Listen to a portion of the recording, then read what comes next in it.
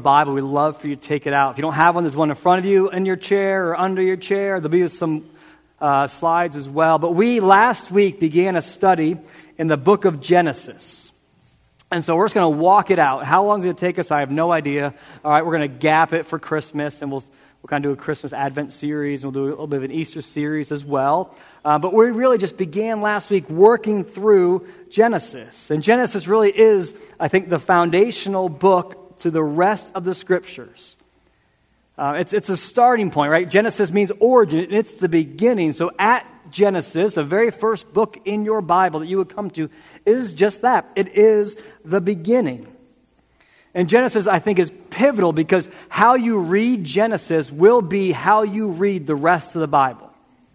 Meaning if Genesis is just a fairy tale story, I'm going to go ahead and presume you'll read the rest of the Bible like a fairy tale.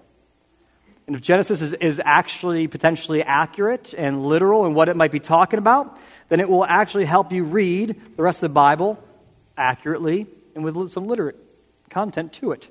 In other words, how you understand God based out of Genesis and see Him working and decreeing all things, or how you understand humanity and their interaction with God, or how you understand creation and His purposes, or how you see the words of God and His promises, all those things actually begin in Genesis. It actually begins in the very beginning. And I even said last week, if you're here, if you remember, I get really nervous when I start hearing phrases like, I just feel. We're actually working on this with one of our kids. He tends to be very, I feel driven. Or we just stop and say, hold on, are you talking about something your emotions are telling you right now? Or do you want to have a conversation about a topic of opinion right now? Because those are different things. Right? And so a statement like, I think, tells me that one of my kids has put some thought behind this conversation that we're going to have. Not just your immediate emotional rejection to what's for supper. All right? And so the same thing is true in Scripture. If we begin by saying, I just feel like God wouldn't do that, the first question asked back to you should be, well, what do you base that off of? And if you and I can't run to the Scriptures, to the Bible, to say, well, here in Genesis, or here in Joshua, or here in Mark, it tells me.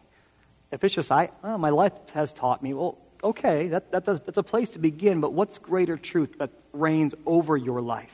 I believe Genesis is so helpful in helping us discern those things.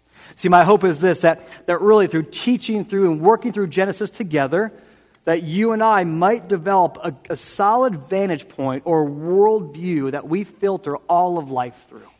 I don't think Genesis is just kind of reserved as a history book. I think Genesis has direct application to your life and to my life today. Because I think that the God of creation continues to work and move among His creation. I think God wants to be known just like He was known in Genesis. God's not this mythical being that's been reduced, that people just kind of need now. But, nowadays we have technology. We don't need God anymore. We've evolved. We don't need God anymore. We're more enlightened. We don't need God anymore. No. And the God of Genesis is very accurate to who God continues to be because God is consistent. See, Genesis, if you know just a little bit about it, you might know that in Genesis, God begins with creating things. And I would submit that God actually still continues to create things new. And He's still doing that. It's not just something He reserved for thousands of years ago, but He still does it today. And He continues to live, and He's active, and He's making new life all the time. Right? Human life, when He brings someone to relationship with Him, that's a newness to that life. So can you tell me, if you were here last week, what is kind of the three-word theme of Genesis? It's got to jog memory. It was a slide even. Okay, that was the big thing. Close, yes. Creation, sin, recreation. Kind of theme that you'll keep kind of wrapping around in Genesis over and over is this idea of creation, and then sin or brokenness or kind of waywardness away from God and His plan, His design, and then recreation. And you'll see it again and again and again. And this week specifically, we're going to talk about the creation section. We're going to cover a big portion of Scripture this morning. If you got our weekly email, if you get that, you maybe have a heads up on this, what's happening. We're going to look at really the entire 6 days of creation in one Sunday morning. And I think it's going to be okay. And you won't be here till like 3 in the afternoon, all right?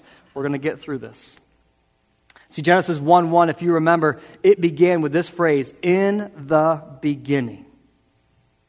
And really, I think Genesis 1:1 is helping you and me ask the question, who do you and I understand God to be? So when you think, who is God? What, don't answer this, but just kind of think about what the words that come into your mind. He is this, that. He does these things, doesn't do these things. And is this the God that you know or the God that's been defined by someone else? That's a question that you need to ask yourself. Is this God that you think of in your brain, this is a creation of modern writings and bestseller books, or is it established on something different, perhaps even the Bible? See, I would submit that God has been established before that time began. Before all things, God was present. And how do I get confidence in that? Genesis 1:1 tells me, in the beginning, God. Now, one hurdle that you have, just like me, is this. You're human, and you exist in a world of time. So I know beginnings, right? And I just know them from 4 simple ways in my life. I've got 4 kids.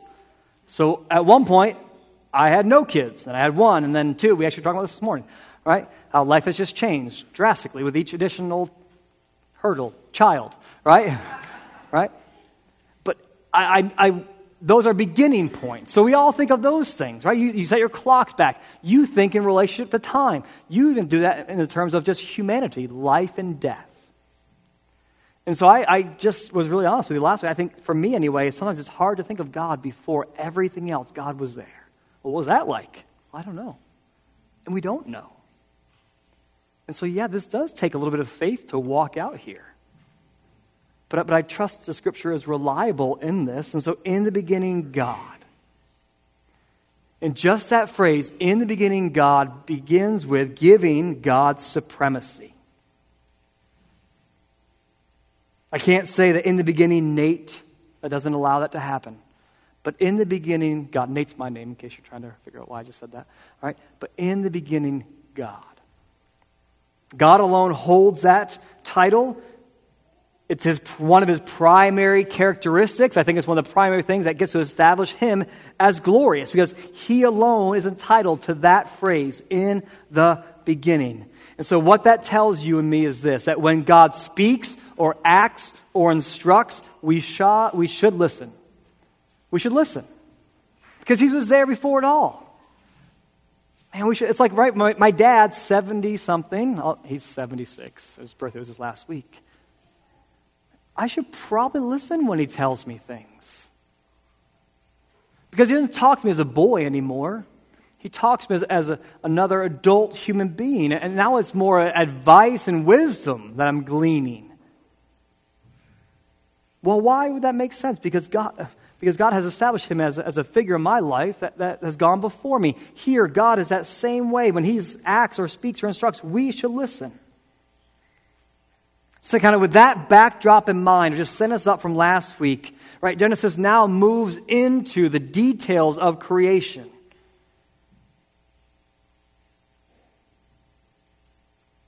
And so I think there's a question that we can ask right before we even get started. Does creation help reveal anything that you and I might be missing today? By looking at creation, will anything be revealed that you and I might be missing that perhaps is supposed to be part of our lives? Or is this just a story that's meant to give us some sort of background? Right? That's a question that I want you to kind of be thinking of, and maybe some of you have like a pondering look on your face. And so what I mean is this. Is the narrative of creation, the grand story of creation that we'll talk about here in a few minutes, actually meant to kind of speak truth into your life? And not just truth from a this happened and this happened, historical kind of, but a truth that's meant to kind of play out how you do your life. How you walk through your day today and tomorrow. How you go to work tomorrow. What kind of neighbor you are. What kind of spouse you are. What kind of parent you are. Is creation actually supposed to impact life? And if so, are you missing that? I think we'll get to the answer to that question later on.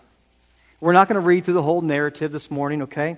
But I'm hoping that this video that we're going to watch right now will help kind of just give big picture stuff of what went on through creation.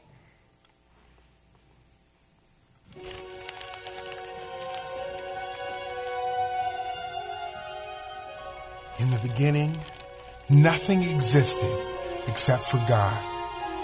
God created the heavens and the earth. The earth had no shape, and darkness covered the earth. The Spirit of God was there, hovering over the waters. God spoke, "Let there be light." What God said happened. God saw that the light was good, and he separated the light from the darkness. God called the light day, and he called the darkness night. Evening came, and then morning came. That was the first day. God spoke again. "Let there be an expanse between the waters to separate them." What God said happened. He made a space between the water that was on the earth and the water above the earth. God called the expanse sky. Evening came, and then morning came. That was the second day. God said, "Let the water under the sky be gathered into one place, and let the dry land appear." What God said happened. God called the dry land earth, and he called the gathered water seas. God saw that it was good. Then God said, "Let the earth make plants and trees with fruits and seeds." What God said happened. Plants and trees grew, and God saw that it was good. Evening came, and then morning came. That was the third day. Next, God placed lights in the sky. God created the sun to shine during the day and the moon and stars to shine at night. God gave us lights to shine on the earth, to separate day from night, and to help us track time in days and years. God saw that it was good. Evening came, and then morning came. That was the fourth day. Next, God made creatures that move and swim in the water. He made birds to flap their wings and soar across the sky. God saw that it was good. God told the animals to multiply, and they filled the seas and the sky. Evening came, and then morning came. That was the fifth day. Then God made more animals, livestock, creatures that crawl, and wildlife to live on the earth. When God said it, it happened. And God saw that all of it was good. Jesus is the Lord over all of creation. The Son has always existed. The Bible says everything was created by him and for him, and he holds everything together. All of creation exists to bring God glory.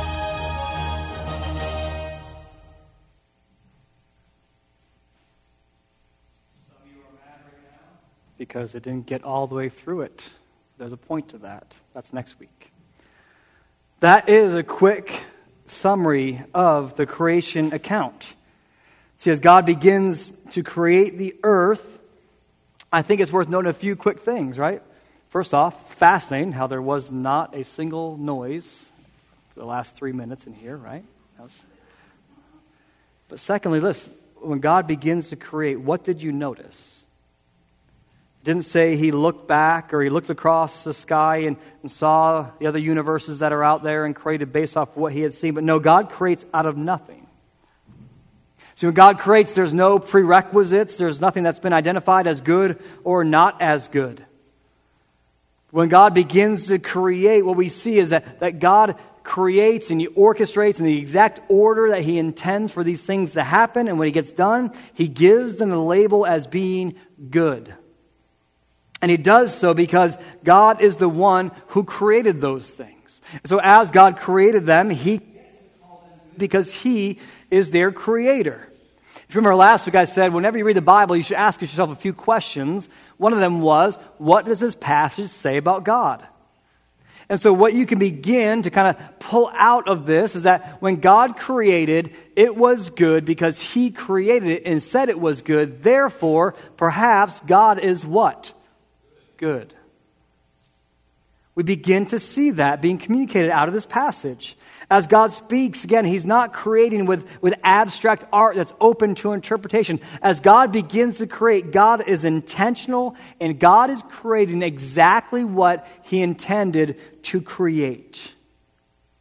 Now, before we jump into really the created order, I want to quickly kind of work through just some existing theories on the topic of creation. Because what I grew up with was just this kind of fundamentalist thought on creation. And if you didn't land in this kind of area of what you think of the theory of creation, then you're wrong. And I actually think that's very divisive within the church. I think we can actually have some open discussion, not today, but just in general, about perhaps different theories that exist when it comes to the creation of the cosmos, earth, and human life. I think that Christians become very defensive as if you're attacking kind of our own personal identity if we begin to say, hey, maybe it wasn't actually 24 hours for each day.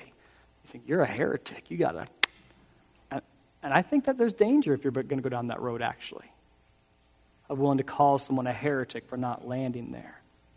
Because though you may be able to base a fairly solid argument for that view, you can't point to me the chapter and verse that says this is how it was. And so if you can't do that, if I can't do that, then I have to be willing to open my hand a little bit for conversations. And so my goal today is kind of just to lay out theories. I'm not going to defend them. I'm not going to back any one of them specifically, but I think it's good for you and I to know them, to know that these things exist, and then for you to search the Scriptures, to press in and say, hey, man, what does the Bible actually point to? Very quickly, just 6, and there actually are many more. These are 6 kind of larger theories that exist. First off, this is just simple, the evolutionary process, right? Many would just call it the Big Bang. That in the beginning, there was a cosmic explosion that creates the right elements of life. Out of those life then begins this long process of cell multiplication that eventually forms this living thing that can somehow then regenerate and multiply. And through this evolutionary process, it moves forward constantly, works out of cell formation to mast cells, and then brains, and then continues to evolve and develop eventually into what we have today. This process is not an immediate process. It's a long process over millions, if not billions of years. Okay? That's a theory. Search the Bible. Press into it. Next one, theistic evolution. The theory that God really just kind of jump-starts all of life. Right? He sets things into motion. He begins them. Then he kind of sets it off and running. And then things will begin to develop and evolve based off of that. There's kind of varied theories here at which point God took his hand off the project and how long things may have taken within this view. All right? I should have said this at the very beginning. Right? I'm not an expert in this category, so I'm not interested in debating with you today. I'm just going to give you bullet points. Okay? So that was theistic evolution. Let me say this. I think that the church, as Christians, you need to stop reeling when you hear the word evolution. Right? The word evolve is not of the devil, okay? Because things adapt and change all the time. But often as Christians, we're comfortable saying the word adapt versus something might evolve. Relax. We can say the word evolve here. It's going to be okay. All right? I just want to create a culture where conversations can happen. Number 3, the gap theory. This is a theory that there was an original earth. Genesis 1:1 says, in the beginning, God created the heavens and the earth. But then somehow, someplace, some form, some would say God and the devil even, got into this thing, a catastrophic event takes place. Okay, this is Genesis 1:2, when it says the earth was without form and void, and darkness was over the face of the deep. They say there's a gap of time, actually, this thing happened. But then it moves on into 1:3, when then a restoration process begins, and that's throughout the rest of creation. And God said, let there be light. So a gap theory. Trying to create a gap, Genesis 1:1, 1:2, and 1:3. There's gaps of time in here. Number 4, the day-age theory. That each day of creation is an age or an era. All right? The Hebrew word for day, yom, means one of two things: 24 hours or an indeterminate duration of time. So this lengthens the time frame that creation goes from perhaps 24-hour day period to day, era, ages. Some suggest that there even is a gap between the AM and PM on the sixth day, perhaps. Okay, that's the day-age theory. Number 5, the apparent age theory. Simply, it's that the earth appears to be old. God makes the earth to appear to be old. Right, this is an attempt to help, I think, give credibility to science's system of dating things at older ages. Support for this would be that Adam and Eve were created as what? Adults. There's no indication that Adam and Eve were created as infants that somehow self-sustained and then grew up. But they're created as adults. And so perhaps, could it be that God made the earth to appear to be much older than it was? Lastly, number 6, the 24-hour theory. That God creates the earth in 6 literal 24-hour days. Support for this is just the phrases, there was morning and there was night. Right?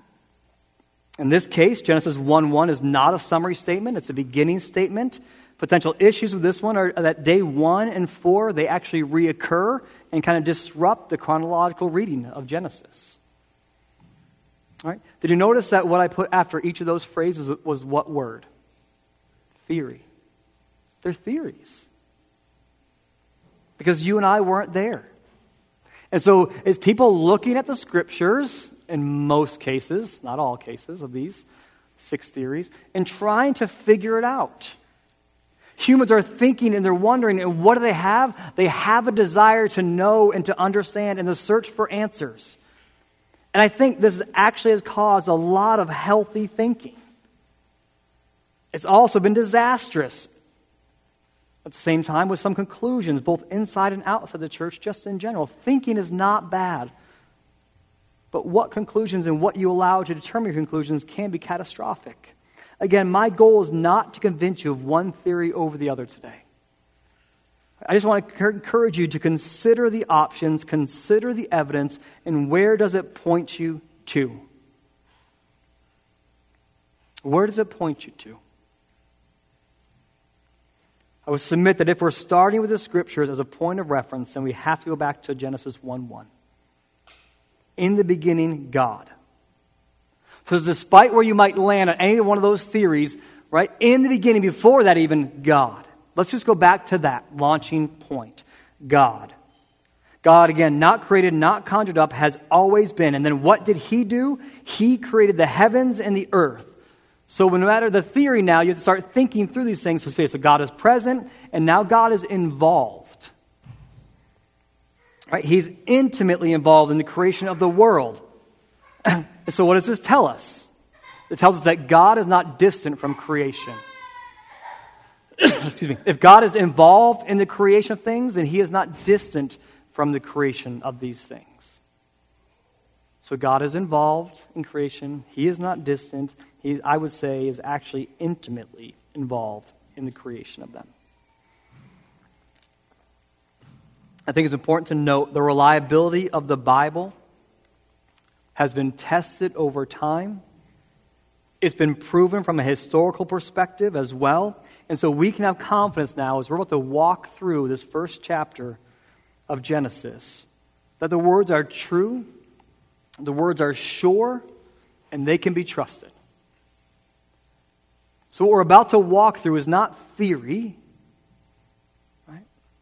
I think this is very clear that God was involved in the creation, that He had His hand, He had His intent, He had His purposes. So let's just quickly summarize this. Right? Let me just remind you, day 1, the earth is somehow formed, light and darkness are separated. Day 2, now there's the expanse. This is when earth and heaven are separated. The sky comes into it, right? Waters are there as beforehand, the Spirit's hovering. The sky is introduced, day 2. Day 3, now we have land and sea, tree, vegetation begins to go. Day 4, lights in the sky, they have purpose, they show seasons and years, it tells us. There's a greater and lesser that are mentioned, kind of the sun and the moon to govern. There's stars being created.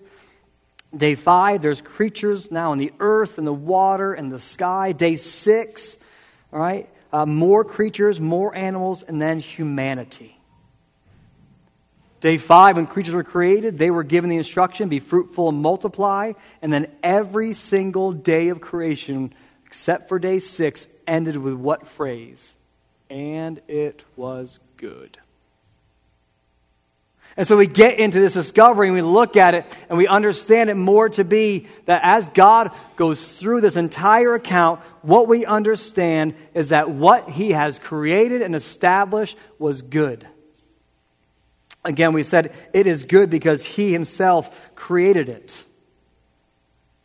It came from Him and His design and His purposes. It wasn't chaotic. It wasn't without thought, but no, it's worth stopping here. And as each day was good, we remind ourselves that perhaps then what we still have around us actually has maybe some good in it. Everything functioned as God intended for it to function in that moment of creation. It was all with amazing perfection because God had created it. There was peace on the earth. Man, animals lived in harmony with each other. If you were to look just for a moment, verse 29 says, and God said, behold, I have given you every plant yielding seed that is on the face of all the earth, every tree and seed and its fruit, you shall have them for food, and to every beast of the earth, to every bird of the heavens, and to everything that creeps on the earth, everything that has breath of life, I have given every green plant for food. The lion ate grass. The wolf munched on trees and fruit. Plant was given to be the source of food for every created thing because there was peace. There was harmony. And even to some extent, we can't even picture that. Like, I don't understand what a lion would want to just chew on a plant leaf for. But that was what it was supposed to be like. And then as God moves towards the end of this creation process, He begins with a final creation that is distinct from the rest. Verse 27, chapter 1 tells us, so God created man in His own image. In the image of God, He created him. Male and female, He created them. And now we see really the pinnacle of God's creation. Humanity is created. Humanity distinct and unique. They're created. And they alone are given a label as being made in God's image. No other part of creation has that characteristic. No animal has that assigned to them. No creeping thing, no flying thing, no swimming thing has that given to them. But humanity alone is said they were made in God's image. And so you and I should pause for a moment and ask ourselves, what does that mean? What does that mean? So humanity, male and female, made in the image of God, right? They're told to have dominion over the earth. Fascinating, I think that we just stop for a moment. Right? They're made in our image, what the Scripture tells us. What does that first mean? Our would imply what? Plural. More than one. And so there's a theory that says perhaps God's talking to the angels. Angels are surrounding God. We know they worship Him. Maybe He's talking to the angels. The problem with that theory is the angels have nothing to do with the creation account. They didn't play a role as far as we know. God didn't say, bring that star over there, move it a little bit to the left, perfect. So we can begin to infer this language is actually some Trinity language, Father, Son, and Spirit language being referred to here. See, humanity in God's creative order is given the responsibility and authority to rule the earth as God's representatives. This is beginning to formulate what makes them unique. Beyond appearance, beyond ability to think, they're given responsibility. They are to represent their Creator as they live, as they make decisions, as they govern the earth. They are to reflect God's goodness and His character and His nature. Humanity was given that mandate. Because don't forget, the creatures were also told to multiply. Right? So this really is the unique thing that begins to separate them out as in God's image. I believe one of those pieces is they are to represent God as they live and move and breathe on the earth. Some would connect that humanity is made in relationship. It says they made them male and female. So perhaps being made in God's image is also that we're meant to live in relationship with each other. That we're meant to live and to function in good and healthy relationships as God does. God the Father, God the Son, God the Spirit. They work in perfect unity with each other. Some would say that to be made in God's image, it seems to consistently point to the fact that humans have capacities that set them apart from everything else that's been created. For example, we have the ability to reason. We have morality and language, a capability for relationships, that you and I are governed by love and commitment, and then creativity comes out in all different aspects of life. Perhaps that's what it means to be made in God's image. And I would suggest the answer is yes, yes, and probably more things than we even know of what it means to be made in God's image. See, the reality is that in this created order, humanity is formed, that you and I believe, are still carrying this on as being made in God's image, that we are distinct and unique. These first humans, which we'll next week know as Adam and Eve, they are made in God's image. They have unique characteristics that are there to reflect God in all things. They're meant to carry out His marking into every single aspect of life on this new planet called Earth, and their role is significant. Verse 28 tells us, God blessed them, and God said to them, be fruitful and multiply, and fill the earth and subdue it, and have dominion over the fish of the sea, and over the birds of the heavens, and over every living thing that moves on the earth. Humanity alone is told to have dominion. Humanity alone is told to rule and to act wisely over creation, to use its resources for betterment, to help the creation thrive. Humanity alone was given that task. And so maybe you know how the story plays out. Maybe you know that pretty soon this whole humanity imperfect thing is going to get broken. But I think you and I have to ask ourselves, what was broken though? Meaning, what part was this part broken? Or are you and I still made in the image of God? And I would submit, yes. I think humans still bear that marking of being distinct and uniquely made in God's image. They're fearfully and wonderfully made. The Scriptures tell us that God knows our days before we're even taking our first breath. He knows them all. Scripture says God knows how many hairs or perhaps lack of hair is on your head. Scripture says, look, God cares about the sparrow, the bird. How much more do you think He cares about you? And I can't help but think that's happening because I'm not a lion. And I'm not a cat. Or I'm not a fish. I think that is happening because I'm made in God's image, and you're made in God's image, and He cares intimately about you. And I fear that some of you have never been told that before. You've never been told that God cares about you. And I'm sorry if that's not happened in your life.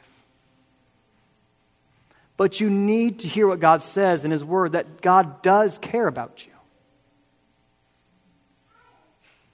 Because you're unique, distinctly made.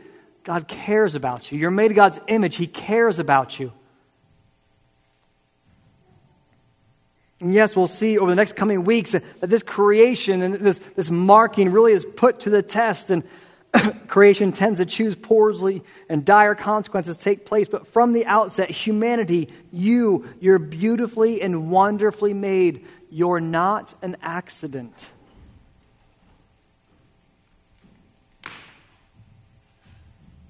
As God goes on to complete this creation process, we're told that He rests. And you've heard perhaps, if you've been around the church, at least I have anyway, see, you should rest because even God had to rest.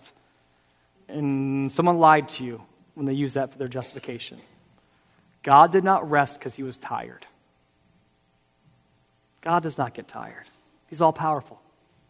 You can't prove that from the Bible anywhere. God does not rest because he's weary. He does not rest because he had to figure it all out and how to make it all happen, make it work together. There's never any indication that actually it was even work. I think God delighted in this creation. I think it came actually very seamlessly and smooth for him. I think he wondered, man, what would it look like to have that thing created? Like it just changes colors to match the surroundings. This chameleon gets created. It doesn't sound exhausting. It sounds exciting. God rests not because he's exhausted, but because this earth was intended to be a dwelling place. Earth was intended to be a place where God would dwell with his humanity. And so God rests now because he'd be present, able to rest in this new earth that he had just completed. And his resting here is actually giving blessing to the creation that he just created. That's why he rests, to bless this. Later on, you'll hear in Genesis chapter 3 that as God was walking through the garden, because he dwells, he lives among this creation. And so as we kind of come to this, look, I know that I'm going fast, I'm just summarizing, but again, you don't want to be here till 3 p.m. So we have to ask the question, what are we supposed to do with all of this? This creation account long ago before you and I were ever on this earth, what should we do with this? Is this just a fairy tale teaching? Is this supposed to be evidence here in Genesis was? What about science? Well, I think Genesis is a scientific account in that it provides a true account of the origin of the universe. But I also don't believe that it's meant to be a detailed account and used to link modern science. I don't think that's the point. Creation is designed to operate here as a framework for us. Genesis 1 is a framework for us. It's meant to impact how you and I view life, how we view our lives and those lives around us. See, the earth was created to be enjoyed. When God created, he created earth to be enjoyed. And I was convicted, just kind of getting ready for this morning, yesterday Kim and Christina had a craft show in Dover, so I had all the boys with me, and I had like these ideas of just cool things outside, and we watched a movie instead. I mean, I like Black Panther, so that's what we watched. And that's fine in and of itself, but I thought, you know what? Man, I should have, we could have just gone outside. And I kind of struggle with this, that God created his world to be enjoyed. And not just creation, but people. People all around you have intrinsic value. They're meant to be enjoyed. You might not like hearing this, some of you. You're supposed to know people outside of your home. Oh, do I have to? It's painful. It's work. I know. But that's what we're created for. Man, we're created to know people. We're created to know our Heavenly Father. We're created to know people. We're created to enjoy the earth that he's given us. Well, why specifically people? Because they have value, because they're made in God's image. From the unborn child to the individual with disabilities and challenges, be it physical or emotional or mental, these people have value. A disability does not make someone less valuable. That doesn't disqualify anybody from value. To the aged adults, to the infant, both of them can't feed themselves, but they both have value. See, I think this creation account is meant to help you and me to open our eyes to life around us and simply ask that question we began with. What am I missing? I think creation is a historical account of what went on so we know where we came from and we know that before all things, was God. But I don't think it stops there. I think it goes beyond that and messes with our heads and causes some struggling. We begin to look at people, ask ourselves questions about life and say, what is this whole thing about? What am I missing? See, the reality is much of our modern lives, man, they are complex. It's complex. Kim and I talked this morning. My wife Kim and I were talking this morning just saying, I don't think to use the word how things are busy. It's just normal. We're all busy to one degree or another. Why is that? Because life is complex. But in that complexity, are we missing anything? So kind of sit on this question, what are you missing in life? Perhaps it's you don't even know the Creator. You're missing your Heavenly Father who loves you so much, who gave His Son for you, that your sins could be forgiven, you can be restored in relationship with Him and have eternal life. Maybe that's what you're missing. Perhaps God's not even part of your life and you're simply missing the day-to-day living with your Creator. But maybe He is part of your life. And so maybe you're just missing a simple acknowledgement that God is there every day interacting with you, working in your life. Maybe you're missing that what He's done for you on the cross and you're forgetting those things, just kind of going through your day. Your Monday's already lined up. And God was never considered of being asked, what do you want me to do today, God? Maybe God's an add-on. See, God's creation, it's magnificent. So I think this whole account is meant to bring us to understanding that God created with purpose. He created with purpose, and He created with care. And that purpose and care that He masterfully created all things, including humanity with, He continues to have towards us. I can't help but think when humanity is the only thing created in God's image that He wouldn't continue to care for us. Perhaps even more than the other things. And as He's done that, He's beginning to weep and to sow and to tear and to work and to make us laugh and cry and all these experiences and emotions so that we might know Him in a greater and deeper way and then continue to go back to Him and say, man, I'm creating your image. I'm creating your image. I'm creating your image. Thank you, thank you, thank you. So how does that impact your life? Maybe you're struggling with that. I don't even know. You talked about this whole day-age theory thing I never even knew about. I'm not sure what to do with this thing now. Search the Scriptures. Let me offer you some suggestions. The creation account can impact your life in this simple way. Stop looking at people around you as accidents, as speed bumps, as annoyances, as a conversation that you didn't want to have today, you didn't anticipate to have today, and now here you're having it. Stop viewing people as things that only give you happiness and joy. But begin to look at those around you who are made in God's image, who are in need of being loved and valued, and need to know their Creator. It's a simple takeaway. So I wrestle through that very question. Please don't think I don't think through these things myself as I consider what this says. For me, what am I missing? Honestly, most days, I'm missing the fact that I am not the all-powerful Creator. I forget that all the time. I forget that God alone is. And that I'm living on His earth. Often I want to think God's in my world. I'm in His. And people have value around me. So what can I do about it? What's my action step? What can I do with that?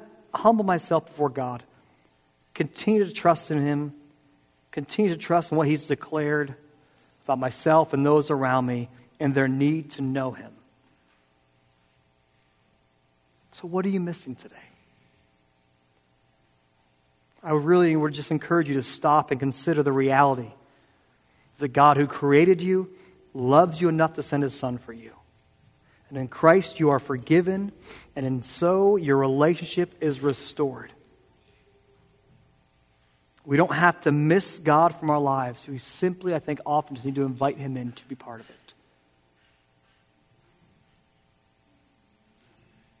And sometimes we feel like God is just so distant from us. I think God is right. Man, He's waiting. Invite Him in. Invite Him to be present. Walk in that life with Him.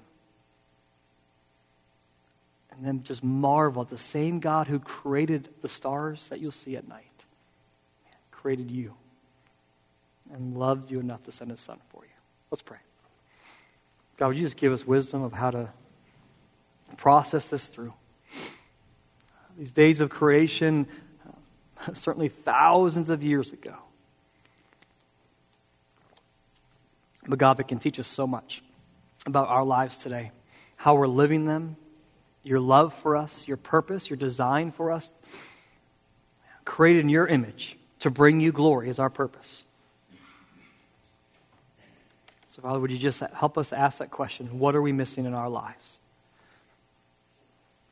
And then give you access to answer that question. In your name, amen.